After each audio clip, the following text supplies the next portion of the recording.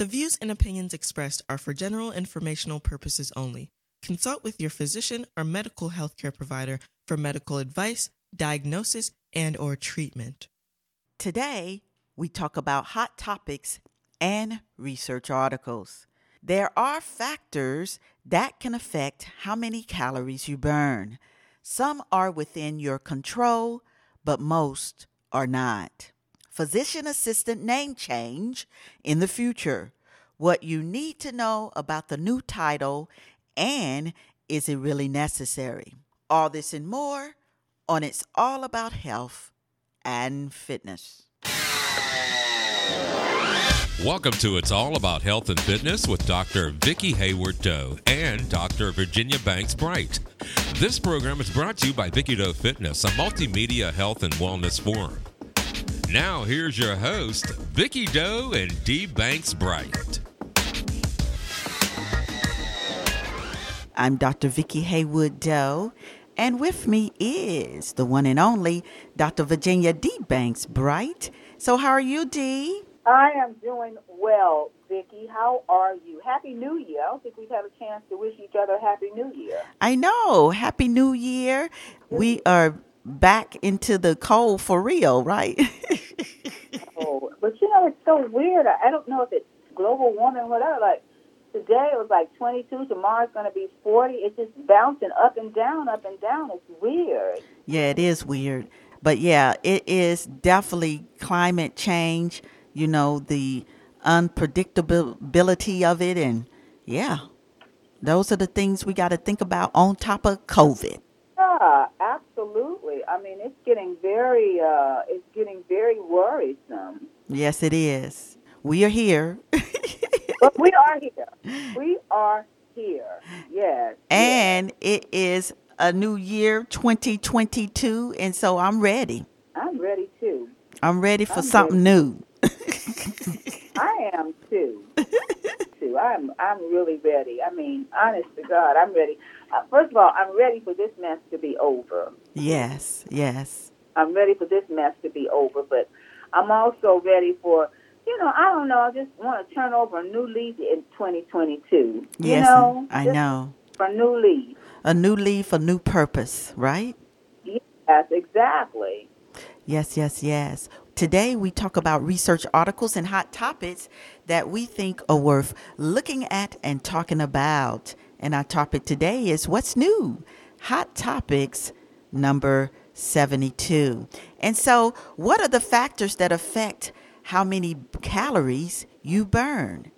And some of them, we can control, but most of them we cannot. And so we're going to find out what experts say that we can do to support your metabolism and how you can burn more calories to maintain a healthy weight and most of all to be healthy and fit.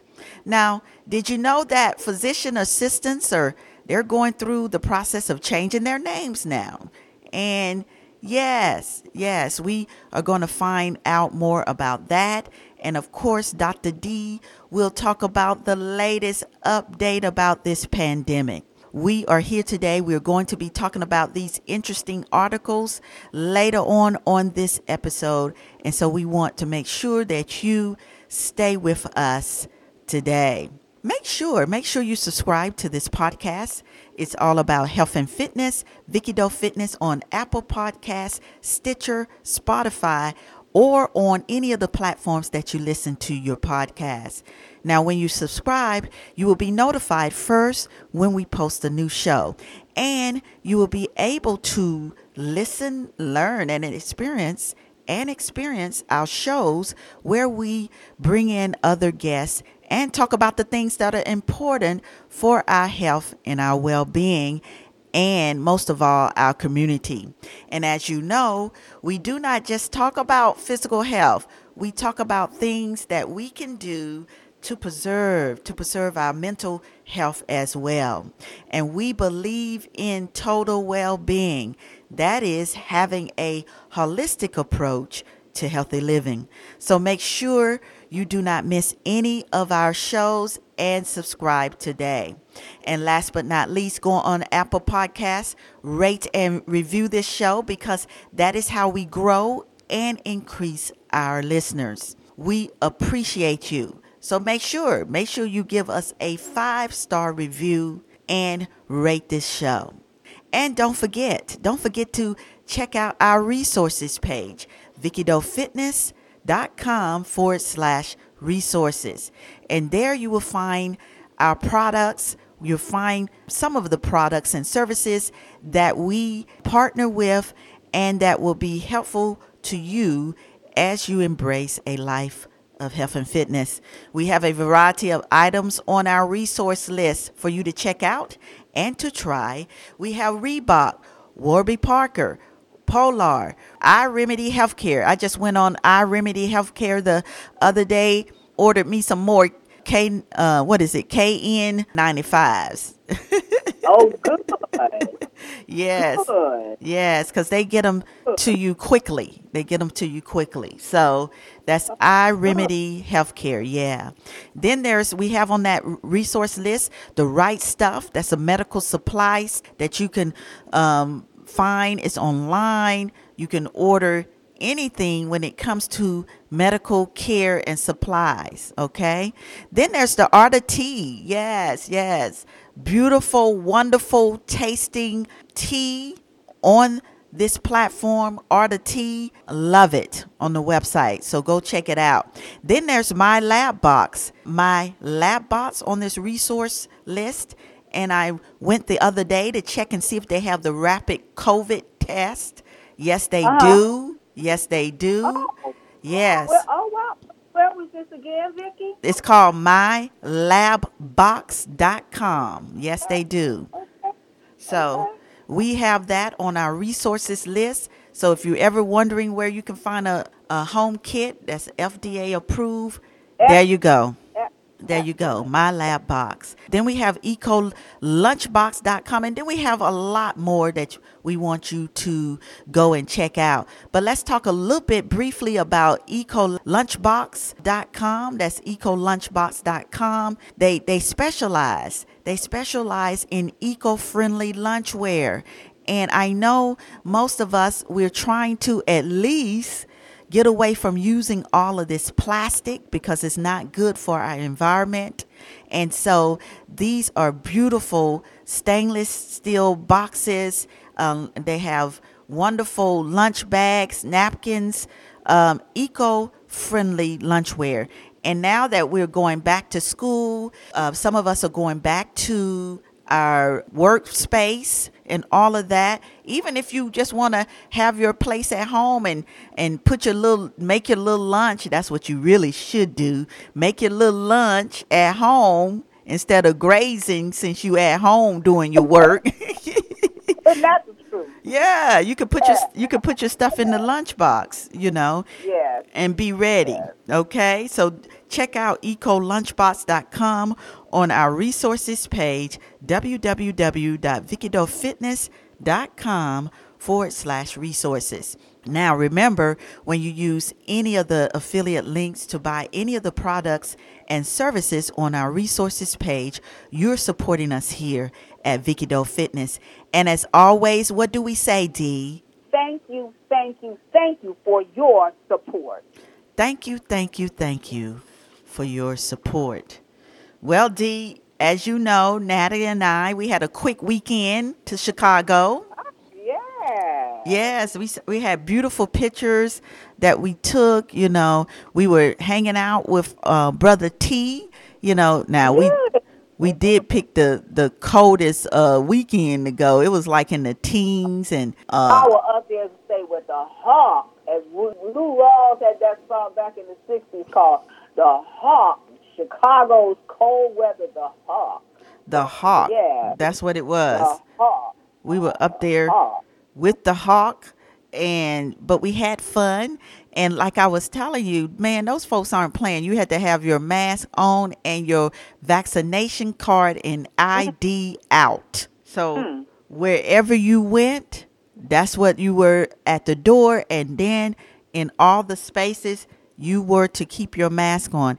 Even for the restaurants, you couldn't get in there unless you had your mask, your vaccination card, and your ID. And then you were only allowed to take them off when you were eating. If you had to go to the bathroom, you better put that thing on and go to the bathroom. Wow. Your mask on and go to the bathroom. They weren't weren't playing. These people aren't playing. No, they're not playing. In cities, and that's the same city where Lori, what's her face? She had put her, the mayor, Lori, I can't think of Lori's last name, but, she's running a tight ship there, too, in terms of schools. But, I mean, at least they have a focus and a plan. Yes, they do. It's not just kind of like haphazard. I mean, it's controversial about the schools and so forth and so on. But at least they're taking things head on and trying to look at things from a scientific standpoint rather than helter-skelter. That's it. Yeah, you need to have your vaccination card when you go into a place. Yes, indeed. Why not? Yes. If you don't, you can't get in. Come on now. I said exposing people to your germs, and their germs, and this, that, and the other. No. I know. So that's how our weekend was, but it was good. Natalie met me there, and we hung out for a quick weekend. Yeah, she met me she flew in from Columbus. Oh, okay. Yes. Oh, nice. Nice. Well, how was the city? Was it packed or, not a lot of people? Because when I went to New York last year for around New Year's, it was basically empty. I had New York to myself. Were there a lot of people milling around? Not really, because it was cold. Yeah, there it is. Right. We as black people, I don't do cold. I don't do cold, I don't, I'll do a lot, but cold I do not do. I do not do cold, right? It was not, you could tell it was a lot more people, moving around because of, there was a little bit of traffic and this and that and the other. But for the restaurants, they were pretty booked because you couldn't just walk into a restaurant. They had it they had it very controlled. Yes. So they can control the crowds. They can control how you eat, where you sit. Yeah. Wow. Mm-hmm. So you just couldn't be wandering in there and just sit any old where. No, they send your butt to the patio, which was like a lighted thing. But even that, you had to have reservations. So I don't know where they sent the people. So yeah, you had to have reservations big time. But in a big city for any of this, especially the weekend, you just pretty much gonna have to have a reservation anyway. Yeah, pretty much, right? Mm-hmm. So, but it was different. It's not like they ain't doing all that in Ohio. No, I mean in Ohio, it's just like I said, it's a free for all. Mm-hmm. And they're paying for it too. Well, they are. Yeah, because I think aren't we the second leading state that's in the Midwest are. Yeah, that's what I thought. Mm-hmm. Yeah. With a lot of COVID cases. Well, and unfortunately, you've got a situation where, as we said before, we're not a political, program. But a lot of this is political. It's beyond science. It's not even taking science into consideration. It's my rights and some politics. And that's a bad combination for a pandemic. Yes, it is. That virus doesn't care whether you Democrat, Republican, whatever. Yeah. It's not going to stop until people make a concerted effort to at least get vaccinated, so we can at least, if the variants hit, you won't die and you won't be hospitalized. That's the bottom line. That's what we're trying to achieve. That's it. So hopefully, I don't know, but hopefully, yeah. Mm-hmm. Yeah. Yes. So how was your week then, Dee? You went to Mexico, right? Yeah, I went to Mexico with my sister and her family, and it was very nice. I went down there on a Wednesday and came back on a Sunday, and the weather was beautiful. I had never been to that part of the country. It was the Baja Peninsula all the way down at the end of Mexico on the west coast. Mm-hmm. The weather was great. The people were great. But I have to tell you that we were so paranoid. My sister rented a villa, and it was big enough so that we all had, of course, our own separate rooms, and, we had our own pool and beach and stuff. But we social distanced in that house. Mm-hmm. We were not all on top of each other. We wore masks. We had the people who came in and cooked for us. They had to have a mask and stuff on. And on New Year's Eve, when people came by to visit, you know, we kind of had them to social distance too and wear masks. I mean, N95s and stuff like that, because what we were all worried about was you had to have a negative COVID test to get back into the United States. Okay. So nobody was about to be messing around and test positive. And now you got to quarantine on your own dime for 14 days. I don't think so. No. Yeah, that's crazy. You'd be running around like Djokovic, which we're going to talk about, but you'd be running around. I know. You know, it's one multi-millionaire, but I don't have enough money to be in quarantine for 14 days in a hotel. That's crazy. And then you can't do shit. Nothing. They got you under. I think in some places they put one of those bands on your Yes, leg. they do. Or a lock on your door where you can only go, you know, whatever. Exactly. Right. You go out certain times of the day, and then you got to be in your. It's not like you're gonna go back there and be on a picnic. Nope. You know. So yeah. Well, I'm glad you're back. Then I'm glad you're back. Thank you for asking. All right. Yes. What is going on this week? Everything, Vicki. Everything. And so we'll start out talking about Sidney Poitier. He transitioned at age 94, right? Oh my gosh. And they do say it comes in 3 because the week before that, wasn't it Betty White? Yep. And she was 99. They had her on the front cover of People magazine, hoping that she would reach her 100th birthday. Wow. Isn't that something? We are living longer, huh? We are. We are living longer.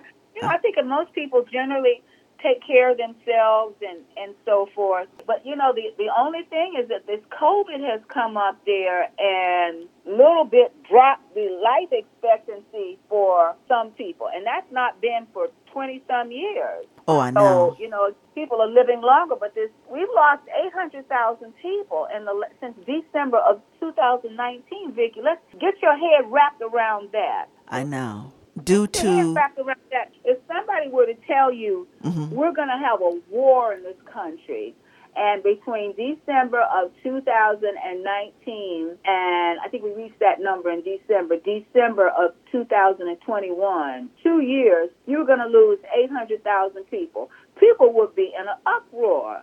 They'd be trying to get on a shuttle to the moon. We've lost 800,000 people to a disease. I know. But then we got people saying that not a lot of people die from that. The percentage is low. I don't get what kind of stats they looking at. I really don't. I don't know either. I mean, it's kind of like people that don't believe the Holocaust existed, you know. Yeah. And so we have to remind people, look, it's the stats should be based on how many people die from one thing and over time. And if you compare it to flu or what have you, there's no 800,000 people die from flu in less than two, right? Correct. In less than 2 years. Sorry. I don't care what you got. No flu is not compared to flu. No, because no 800,000 people die from flu in 2 years, less than 2 years, or at least 2 years. Okay? No. So, stop it. Stop that. No, stop it. It's no comparison. It's no comparison. Okay? So there it is. All right, but yeah, so Sidney Poitier, he died, and they say he was ailing, was a little bit sick for a while before he died, but he did die, 94 years old, and he passed away. He was the first black man to win the Oscar for Black Actor in 1964. Yep. Yes, he did. His legacy is long, isn't it? It is. He was born in Miami. His parents were Bahamian. And they were farmers and owned a farm on Cat Island, which they would often travel from to Miami to sell tomatoes and produce. And he was born unexpectedly in Miami, 2 months premature, while his parents were visiting there from the Bahamas. He remained in Miami for 3 months before he became healthy enough to go back with his parents to be in the Bahamas, where he was essentially raised. He was 15 when he was sent to Miami to live with his brother. At 16, he moved to New York, where he worked as a waiter before he went into the Army. And after the Army, Poitier auditioned for a role with the American Negro Theater, and I remember that theater well. Mm-hmm. He won, and after the production, Poitier was cast as the lead in Broadway's Lysistrata before his breakout role as Gregory Miller in the 1955 movie Blackboard Jungle. After Blackboard Jungle, Poitier went on to star in movies like Porgy and Bess, Mm-hmm. Raisin in the Sun, which I love, Mm-hmm. and Walter Lee. He was Mm-hmm. Walter Lee, Raisin in the Sun. Lost that money. Remember when he lost that money? Yes, yes. To Serve with Love, Guess Who's Coming to Dinner. I was in college when that came out. Mm-hmm. In the Heat of the Night, where he slapped Rod Steiger. And they said that was a slap heard around the world because Rod Steiger slapped him and then he slapped him back. Mm-hmm. And that was amazing for a black man to strike big a time. white guy on the movie. And then in 1964, he became the first black man to win the Oscar for Best Actor in a Role in Lilies of the Field. I think that was the one that had Amen, Amen, Yes. Amen, Amen, Amen. Throughout his career, Poitier received 2 more Oscar nominations, 10 Golden Globes and 2 Emmys, 6 BAFTAs, that's the British awards, and Mhm. 1 Screen Actors Guild, SAG, nomination. He was the oldest surviving male Academy Award winner until his death in 2022. In a 1967 interview, Poitier confirmed that his roles throughout his career were a clear choice. He said via the Times, New York Times, "If the fabric of the society were different, I would scream to high heaven to play villains and to deal with different images of Negro life that would be more dimensional. But I'll be damned if I do that at this stage of the game." Mm-hmm. There's no doubt, because a lot of people, thought, well, he's always cast in these subdued roles and stuff. Well, first of all, he Mhm. couldn't be running out there, hair on fire, Black Power. I know, right. And with Hollywood, that was not going to work. Mm-hmm. And so he was trying to make, I remember Maya Angelou talking about him when we were around her. He paved the way for a lot of other black actors. I remember that speech, which I keep looking at, that Denzel Washington, they gave Sidney Poitier a Lifetime Achievement Award, and that was the same night that Denzel got his award as, I think it was Best Actor in a Supporting Role, because this was a Best Actor. Okay. This was after he won in Glory. And Denzel said, "I've been chasing you, Sidney, and all of a sudden now I get my award the same night you get your award." He goes, I'm so honored to do that with you. Yes. So I said, there's no doubt Poitier will be missed by millions in Hollywood and across the world. So how did he die? And I don't know if it was natural causes. You said that he was sick. I hadn't heard that, but he looked feeble. You know the term feeble. Right. The last few I saw of him, he had 6 daughters. He married this woman, Joanna Shimkus, who was Caucasian. And in those days, that was like forbidden. But they were married for like 46 or 47 years. Yes. You know? Yes. Mm-hmm. Prior to was married to an African-American woman. I don't remember her name. But what people always, talk about, too, he had this grand affair with Diane Carroll. They were in the movie. One of my favorite movies was Paris Blues. Okay. And they were together in Paris Blues. I just had seen this movie about a year ago. Black and white movie, strolling in Paris, in love. And I'm not sure if that's where the affair started, but they had a kind of a torrid affair for a while. But, his wife wasn't going anywhere, and so that was that. All right. So, well, the world will miss him. Oprah, I just remember all the time of anybody, and you can see it online. mm-hmm. She loves him. She loved when he came on the show. Mm-hmm. I saw him in person in 1993, which I posted this picture online. He was at the Black Theater Festival in Winston-Salem, North Carolina. I didn't see any of I don't know if he was in any of the plays at the time. The opening night, they always had the stars. I'm so glad I got that picture. That was, almost 30 years ago. Okay. But what a bronze, stately man he was, except for the scandal for Diane Carroll, and everybody's forgotten about that. Never a negative word said about him. He carried himself with grace and style and mm-hmm. everything. Mm-hmm. He was just great. So rest in peace, Sidney Poitier. Big time. Rest in peace. Yes, indeed. Yes, indeed. we were talking about the law professor and the whole civil rights advocate. What was her name? Lonnie Garnier. I think that's it. Yeah, she transitioned.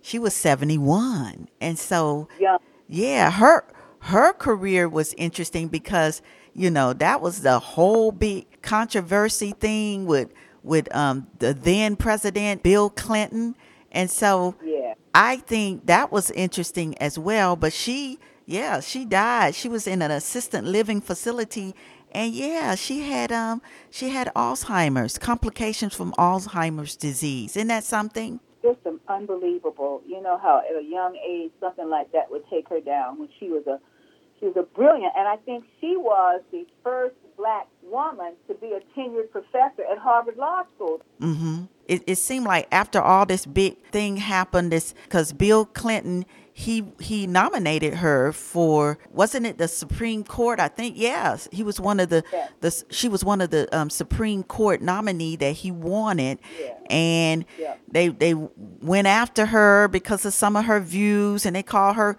quota queen and all that kind of stuff. Yeah. And she was advocate for our voting rights and all of that kind of stuff. And so, he had to, I think he had to withdraw her nomination because it was so many stuff that they were out against her. You know how the political system gets. And so, and so, but she was a distraction because he couldn't move. When these people go after you, when the wolves start circulating, you become a distraction from the real thing of trying to get a good, Supreme Court, not that she wasn't good, but to try to see if you can move on and get somebody that you want, that everybody will be happy with. And I remember the days that people were just, we were just shocked, but not surprised. Right. Surprised, but not shocked. Okay. I guess that's the way to put it. Mm-hmm. That a brilliant woman like this, and I'm sure a lot of it was sexism on top of racism. Yes, it was. So, mm-hmm. But I lost track of her. For me, she fell through the cracks. I didn't follow her. She was nominated in 1993 to lead the Civil Rights Division, and but the conservatives came out after her, and then there was an article in 1991. She called for political black candidates to be not just physically black, but to demonstrate a cultural and psychological view of group solidarity. She advocated anti-discrimination policies, under which roughly equal outcomes, not merely an apparently fair process, are the goal. Ms. Garnier's thinking has become more mainstream in recent years. Yes, of course, as it has evolved, as anti-racist practices and implicit bias training in the workplace have become more commonplace. They have training now in implicit bias and unconscious bias and all of that. Mm-hmm. And in the early 1990s, however, these ideas proved to be incendiary. Conservative outlets launched an all-out assault on Ms. Garnier, and as you say, they called her the quota queen. Mm-hmm. So Republicans were seeking political retribution, and she was nominated at a bad time because the Republicans were mad because Robert Burt was cast aside, and then Clarence Thomas, they had that whole brouhaha with him. Yeah. And Clarence Thomas and Ms. Garnier were in the same law school class together. Mm-hmm. So, she was nominated at not a great time, but, that court at the time, even though it didn't have, I think Sandra Day O'Connor was still the only female on the court. Yes. So she just had the deck stacked against her. But it's very sad that, she ended up with Alzheimer's. I know. It's just very, very sad. So I lost track of her. I don't know what she did in later years, but she certainly is well remembered for those days. Yeah, well, they say she, after all that, she returned to the classroom, and so that's where she became the first tenured. It was after that, the black female professor at Harvard Law School. Yeah. So rest in peace for her. Gone way too soon. Gone way too soon. That's it. But it's interesting how that when a person dies, that's when we really kind of go back and track and see what things they've done, their legacy, and all of that. And so, yeah, she had a good legacy, you know? She did. She absolutely did. Yes, she Yeah. did. Okay, well, Dee, we've been talking. That's why we can't hardly record our show. We've been talking about this COVID. So, tell us the latest. So COVID is still rampant, still probably represents the majority of the variants in this country, although don't get it twisted. As I tell people, the Delta is still alive and well, and it is accounting for the vast number of unvaccinated people in the hospital on ventilators and in the intensive care unit that you and Dr. Doe and I see on a daily basis. Omicron is extremely transmissible, and probably many of us are going to get it, but it will be like a cold or the common flu. There are some indications that we may be seeing a peak, and maybe predictions of maybe the middle of February it will peak, and then we will start to see less people infected and so forth. But for now, the message that I'm sending to everybody still is get vaccinated and get boosted. And wear your mask. And wear your mask. Exactly. Thank you, Dee. Hopefully, you are welcome. Hopefully we'll be able to, look back and say, dang, are we finally out of this thing? I know. Who doesn't want that? Right.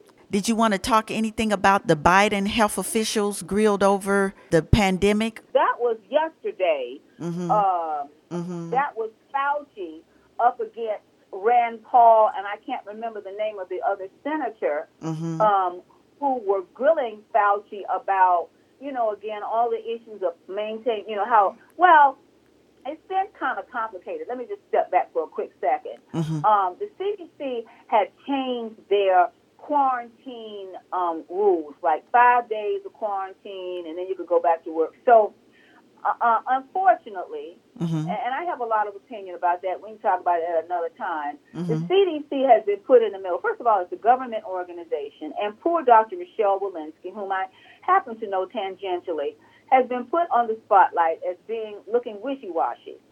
Well, she's not wishy-washy. I mean, she represents an organization of government where she has to kind of like walk a tightrope. So Fauci went, and Rochelle Walensky and Fauci went to the Congress yesterday, the Senate, and they were grilled by Rand Paul. I can't think of the name of the other guy. And Fauci was just fed up. I think he said on a hot mic that the guy was a moron. I saw that. That he was being interviewed by the guy was a moron. But they got a grilling, and the two issues. Number one, and I'm not siding with any Republicans, but the issues that I have, number one, are again we're always reactive and not proactive. So we knew Omicron was coming around. So Biden had promised 500 million tests to be out. Well, it's January the 12th. Where they at? Where they at? Number one. Number two, they promised to put up a website where you could go on the website and get a test kit. Well, what if you don't have a computer, Vicki? Yeah. And you don't, like my mother, and you have to depend on somebody who has a computer or iPad to come over and get you set up. What about people that don't have Wi-Fi or hotspot? What's going to happen to them? So it's clearly going to be inequitable distribution of those test kits. And when you change your quarantine things and you say, well, now, okay, if you get infected and you don't have any symptoms, you can go back to work without doing any testing. Yeah, that's terrible. Who's going to be the symptom police? Are you going to be at somebody's house who's been off work for 5 days and they say, I'm asymptomatic? Well, they could be blowing their nose 50,000 times a day and have a fever. Who's patrolling that? So you're coming back to work on your word. And we know, as we just said, everybody lies. Right. You're on somebody's word, having somebody to come back into the workforce, again, with their mask on sloppily, continuing to infect people. So, I mean, although I did not agree at all, would never agree with any of those guys, those are some of the issues that Fauci and Walensky are up against because the government organizations, NIH and CDC, have just been a little wishy-washy without being transparent and upfront with the public.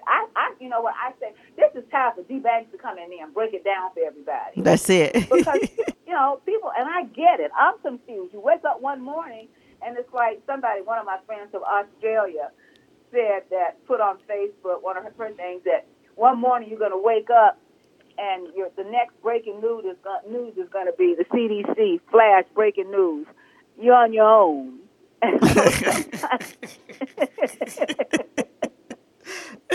That's right?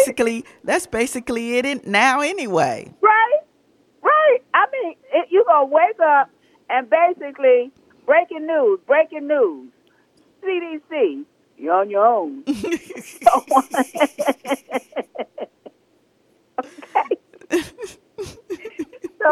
So that was the grilling yesterday that happened. Okay. I don't know that anything was resolved, but they got kind of a shellacking.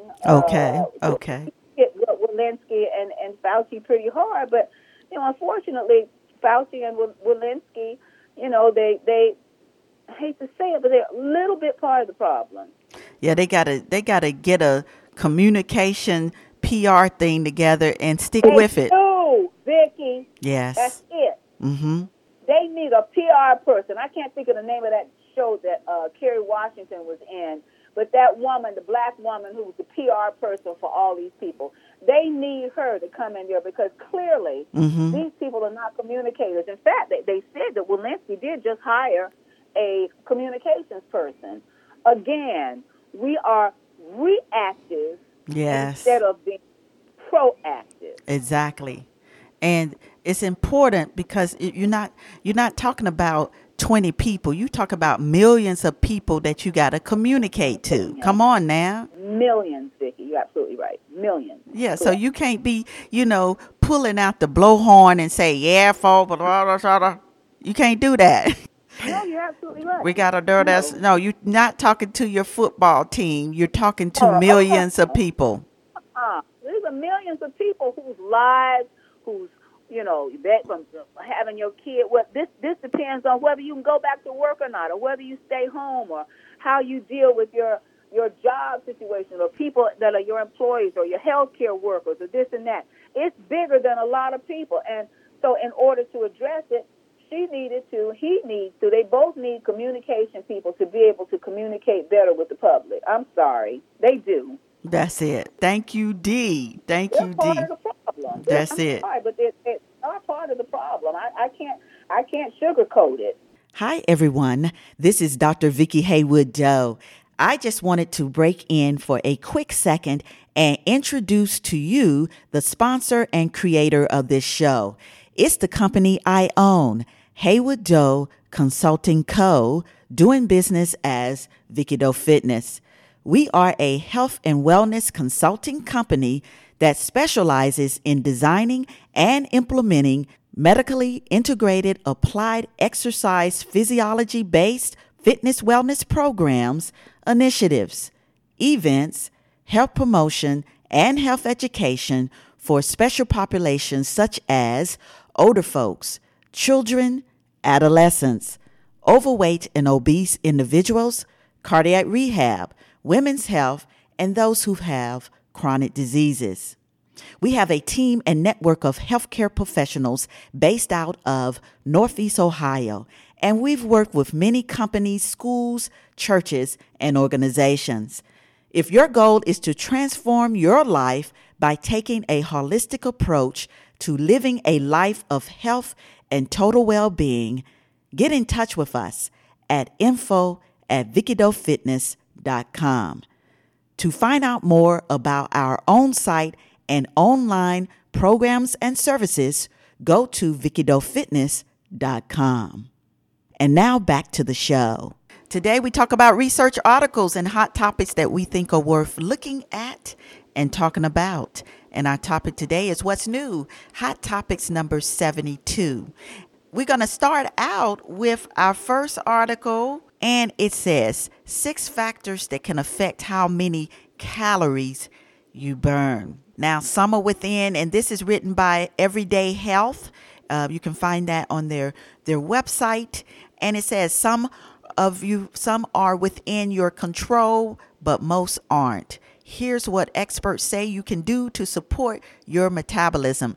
And I will have to add, yes, it's all about your metabolism when it comes to, how you're going to be healthy and your fat burning ability. So it says, if you've ever been to a group fitness class where everyone's heart rates and estimated calorie burns are displayed on a screen, you know that these statistics vary greatly from person to person. You've probably also noticed that generally men tend to burn more calories than women. But have you ever wondered why different people burn calories at such different rates, even during the same workout? The truth is that metabolism, which is an umbrella term for all of the processes in your body that break down nutrients for energy, fuel growth, and more, is far from simple. There is a constant ebb and flow of reactions that build or repair our body and reactions that break down food and energy stores for fuel, says Anya Rosen, a registered dietitian and a virtual functional medicine practitioner based in New York City. It is, and this is what she says, it is an extremely complex topic that is very challenging to research. Various factors play into how fast or slow you're burning calories at any given time. Here are the 6 that experts say have the greatest impact on how many calories you burn while working out. Number 1, your body weight. Generally, the more you weigh, the more calories you burn per session. And this is said by Kyle Gonzalez, a San Francisco-based certified strength and conditioning specialist and performance coach at Future. He says, calories are just a measure of energy. So the more you weigh, the more energy it takes to move your body. But differently of 2 people with different weights. The one who weighs more will burn more calories because they have greater energy expenditure when moving.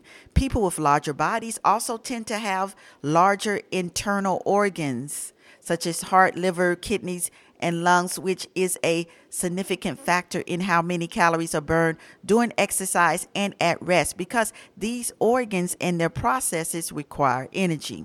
One study found that up to 43% of the variation in total calorie burn between people could be explained by differences in the size of their internal organs. This is one of many reasons that weight loss is so complicated. Your body burns fewer calories as your weight decreases, which can lead to a weight loss plateau. And a lot of people don't understand that. That's why I always have to go back and explain that all the time with my classes. But yeah, when you start losing weight and it decreases, it can lead to a weight loss plateau or even regaining weight. That said, it's not the only reason. A previous review explains that weight loss can trigger other physiological adaptations as well, including the body's tendency to burn stored fat for energy, a process called fat oxidation, greater hunger due to higher levels of the hormone ghrelin, and less satiety as levels of the hormone leptin dip. If you're looking to lose weight, okay, and have hit a plateau, consider working with a registered dietitian who specializes in weight loss and can help you meet your goal in a healthy and sustainable way. Also, keep in mind that exercise is a boon for overall health.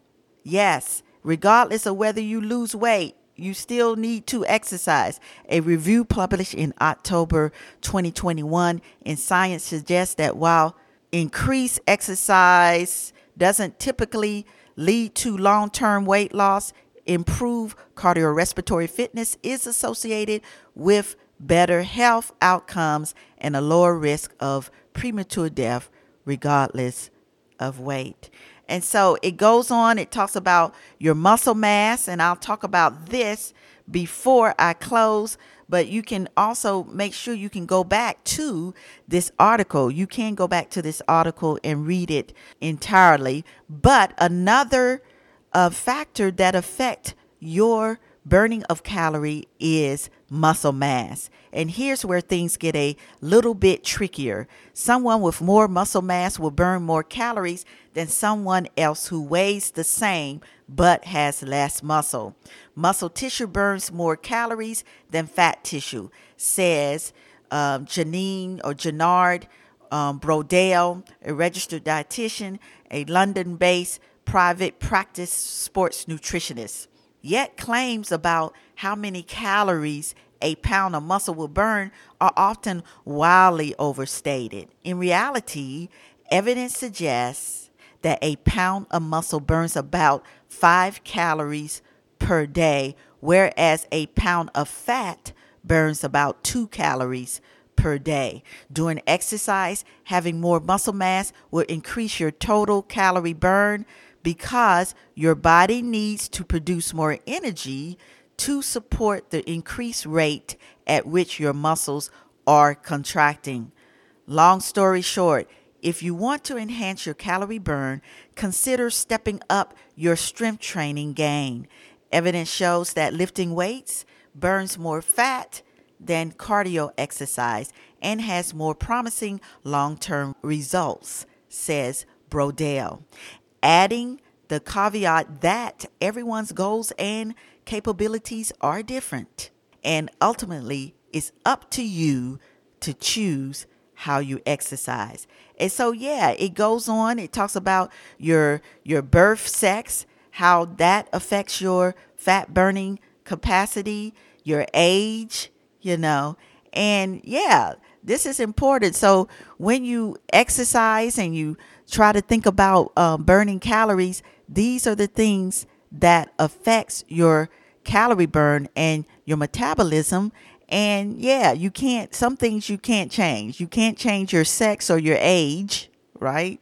But you certainly can get in there and do some strength training, and you can build muscle mass, so that can help as well. So there are some things we can do and others that we can't, but at least I would say this year, 2022, we have to be like D said, Dr. D said, we got to be proactive instead of reactive. Yeah, instead of being proactive, we're reactive. There's always, so this and this happened. Okay, let's sound the fire bell alarm, hair on fire, running around and doing this. Whereas if you prepare for this, it's the same way, like you started with the beginning of this talk that we did today. Mm-hmm.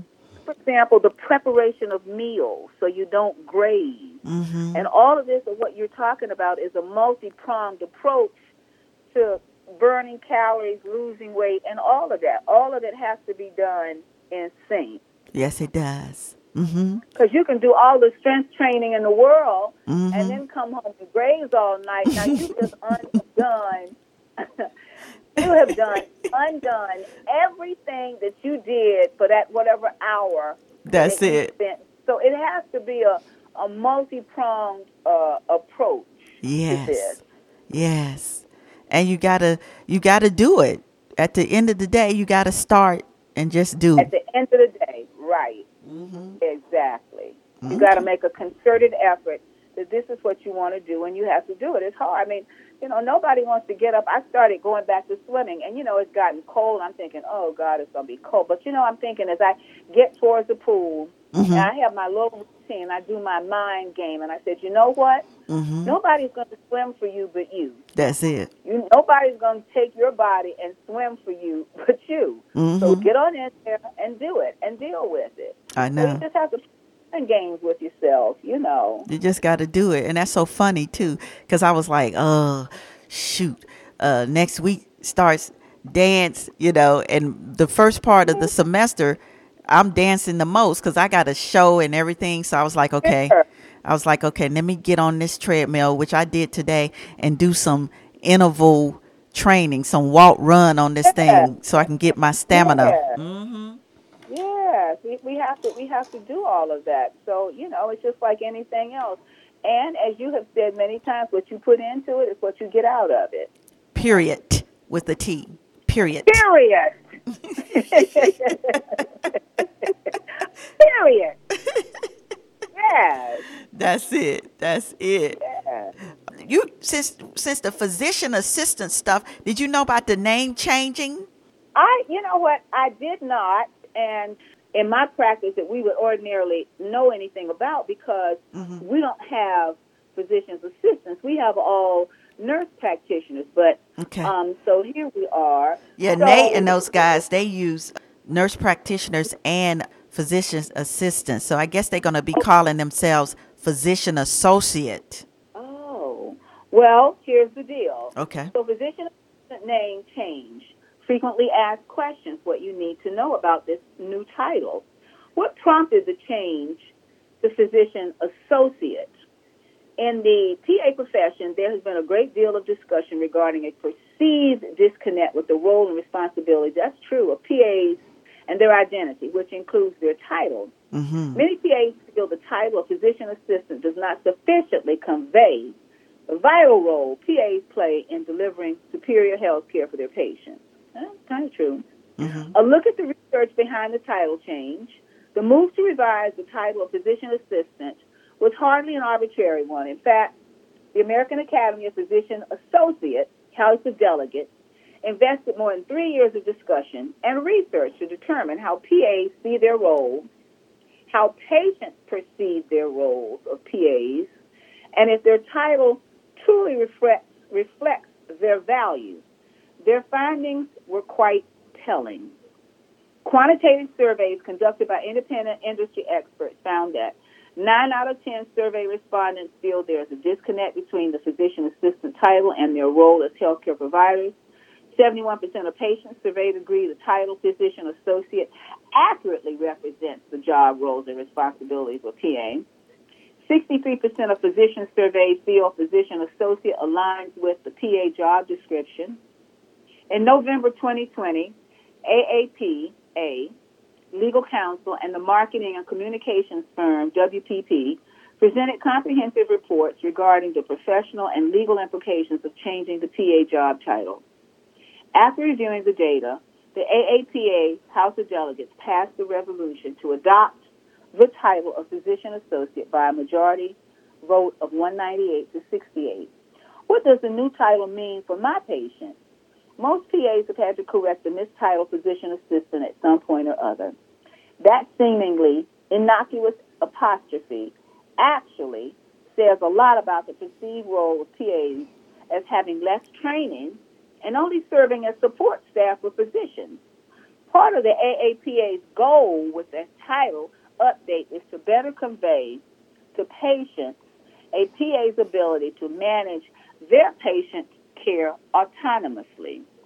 As a physician associate, the hope is patients will better understand their role as a care provider and vital member of their larger healthcare team. The new title was chosen from a lengthy list of possible options because it seems to instill trust in patients, convey authority as providers, and most accurately reflect the PA's abilities, training, and scope of practice. Will the new title change my role? No. As a physician associate, nothing will change about your day-to-day responsibilities, including developing and managing your patient's treatment plans, prescribing medications, and referring your patients to other healthcare providers, just as you do now. Revising the PA title will not change what you do. It will better express what you do. Can I call myself a physician associate right now? Well, not yet. While the AAP approved the title change for physician assistant to physician associate early this year, the organization's legal counsel actually advises against using the new title at this time. It is actually quite a complex process to change the official title of the profession, and using the new title too soon may open PAs up for liability because, to be honest with you, Vicki, there's some things they can and cannot do. There's some orders and drugs they can and cannot write for, I believe. Okay. So the AAPA cautions against using the title of physician associate right now for the following reasons. Extensive due diligence must be completed before the transition to physician associate can be made in accordance with state and federal regulations and legislatures. Using the new title before this due diligence is completed could potentially trigger a disciplinary action from the local attorney general's office or state licensing board. Employers and our healthcare facilities may consider a premature title change a violation of policy or procedures. Confusion about the role and responsibilities related to, because I could see a fight with this in nurse practitioners. Confusion about the role and responsibilities of a PA related to a title change could lead to malpractice claims when adverse outcomes occur. How long will it take? According to AAPA, November 20th final report, the entire process to officially change the title from physician assistant to physician associate could take, 5 years. Wow. Isn't that something? Wow. Yep. So how is the AAPA going to tell the public about the new physician associate title? As the AAPA pursues all of the legal, professional, and financial steps to make the title of physician associate official, they are also working on a branding effort to introduce the new title to the public. The branding effort is not only a tool to educate stakeholders and patients about the change, but is also a great opportunity to highlight the essential role of the PA in healthcare. The branding campaign will include several elements: advertising, earned media, and communications kits aimed at reaching key audiences. The AAPA also reminds PAs that they play a key role in telling this story as well. Through genuine connections with their patients, PAs can promote the skills, experience, and premium care that are the hallmarks of the profession. Physician assistants have always played an integral role in health care. With a new title and branding effort, patients can have a new appreciation for all PAs do to manage their health and wellness. What's your thoughts on that? It's going to be extremely complicated to me because you got nurse practitioners and physician's assistants, and people are going to be vying for, if my title is changed, what's that going to mean for my monetary worth? And then there's also this thing about, like I said, physician's assistants. Nurse practitioners can write orders and write notes and stuff, and although they have to be signed, they may not have to be signed immediately by the doctor. PAs generally may require, it's all state to state, may require a little bit more close scrutiny. Well, now with this new title, and they're going to have to rewrite the whole job description, in my opinion.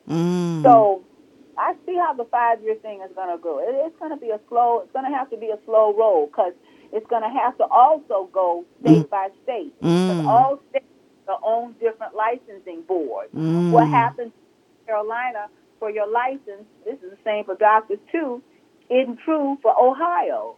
So a lot of, once they got the name, now they got to backtrack and try to figure it out. Wow. So it's going to be something. I thought that was really interesting because I was like, okay, here we go. Once you start changing that name, it becomes a mess. It does. Hot mess. So it's to see how this shakes out. Yeah. And the physicians that are going to work with the practitioners, the physician's assistants, are going to have to weigh in, the licensing boards and all of that, going to have to weigh in on what their opinions are of it. Oh, I know. But then to me, physician assistant and physician associate, I don't see nothing different to me about that name. Do you? I honestly don't either. And it's the name change, but I don't know that means anything. What does that mean? What does it mean? That's what I said, associate versus assistant. I don't see that any. I don't see it either. No. For all and you don't have more extra training. What is you're just going from a name change, so you don't have to have any extra training. What comes with the change in the title? Just because it sounds nicer? Yeah, I think they should just let it stay and keep moving. We got better things to think about. They do. Oh my Lord, yeah. Yeah. I think so. Bigger fish to fry.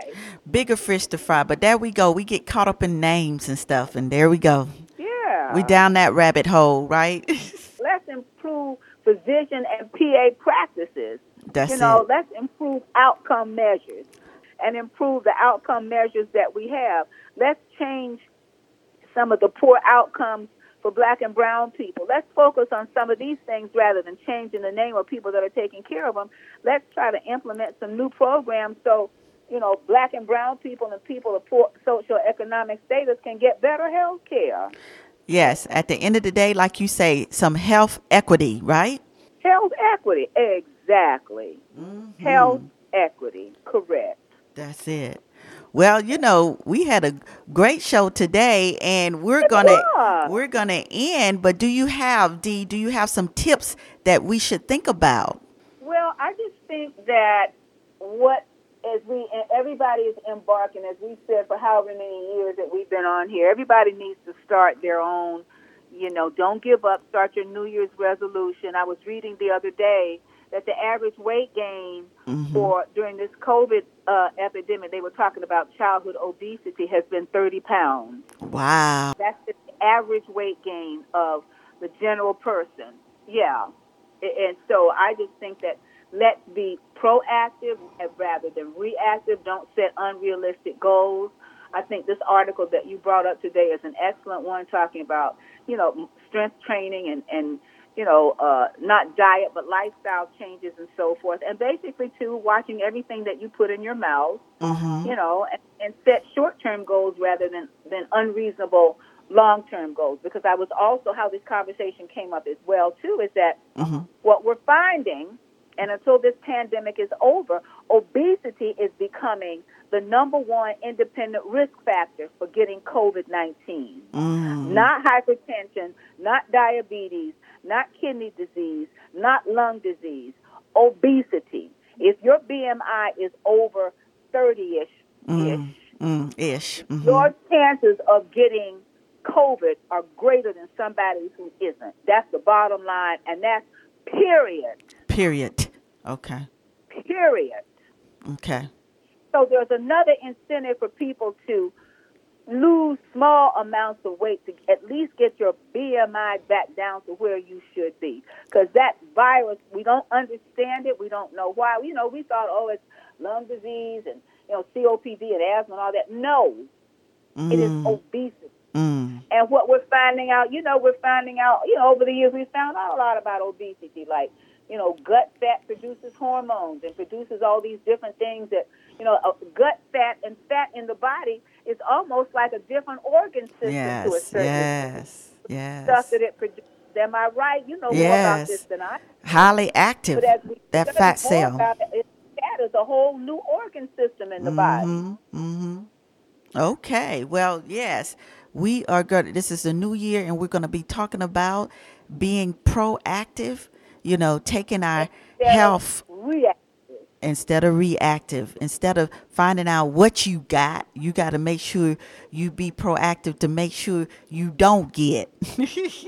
Right, exactly. And as always, we want folks to make sure that you go out, get your vaccine. If you haven't got it, what the hell is your problem? I just don't get it. That's it. Instead of taking risks that way, go ahead and maybe risk on some money or something. Don't risk your life, okay, really? Right. So go ahead, go get your vaccinated, get boosted, wear your mask, and let's keep moving forward for this new year. And hope that we can get rid of this monster. Exactly. And as always, for more information, go to our website, VickiDoeFitness.com. And remember, if you have any questions, comments, or just something to say, tweet us, email us, go on Facebook, and share with us your thoughts. You've been listening to It's All About Health and Fitness with Dr. Vicki Hayward Doe and Dr. Virginia Banks Bright. Vicki Doe is owner of Vicki Doe Fitness, a multimedia health and wellness forum, a place to discuss, learn, and participate in healthy living. You can get in touch with Vicki by email at info@VickiDoeFitness.com.